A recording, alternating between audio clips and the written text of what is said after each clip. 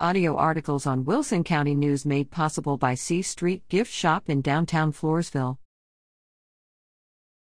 Tempers flare as temperatures soar under high pressure. As the current warming trend continues, leaving much of the southwestern United States under an unrelenting high-pressure system, tempers flare.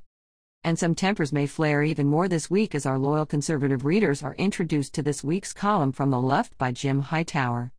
Consider yourself forewarned. As the Wilson County News continues to focus on providing up-to-date coverage of local government entities and agencies using our own staff reporters, we also have introduced some new features. As always, we invite reader feedback. Tell us which columns and features you like the best, what you want to see more of and what you want to see less of.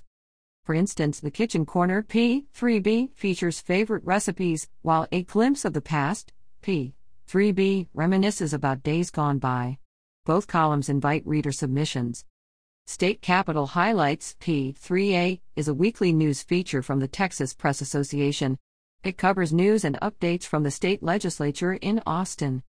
In addition to these weekly features is a monthly column Window on Wellness by ACE certified personal trainer Julia Weaver, and an assortment of new cartoons, games, and puzzles. Watch for these and more reader contributions. On the opinion page, we wanted to provide a variety of ideas.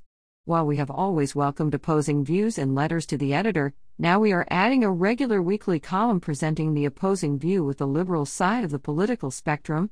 Liberals long have had to tolerate our decidedly conservative political views. Now we ask that conservatives be patient. Whether conservative or liberal, you don't have to read the columns with which you disagree, but please continue to read and enjoy the rest of the paper. We trust readers to decide what they want and to let us know their preference. As we always tell those who object to my conservative one opinion, they are welcome to skip the opinion page altogether and enjoy the rest of the paper. As mentioned, this week's From the Left guest columnist is Jim Hightower. His liberal slant is sure to make conservatives' blood boil. Now it's up to our liberal friends to spread the word if, going forward, they wish to continue to have opinions from the left. Whether we get new readers and subscriptions will determine whether the extra expense of buying these columns is justified. I will continue with my own conservative opinion in addition to the regular column by Star Parker. Readers, let us hear from you. What do you think about Jim Hightower's column this week? Should we continue with Hightower or continue with another columnist?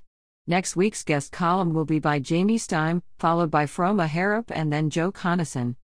After the first month, we will have to decide which columnist our readers prefer. Liberals, now is your chance. Invite your friends to keep reading. By adding these new features and asking the audience what else they would like to see, we hope to strike a happy medium. Not that I think striking a happy medium is at all possible in this politically charged society, but we can give it a try. Hope springs eternal. Just as I can't resist watching the weather forecast every night for any possibility of change, I know that we are one day closer to having that rain and getting some relief from the Texas heat. Pray for rain. Pray for peace. That's my opinion. What's yours?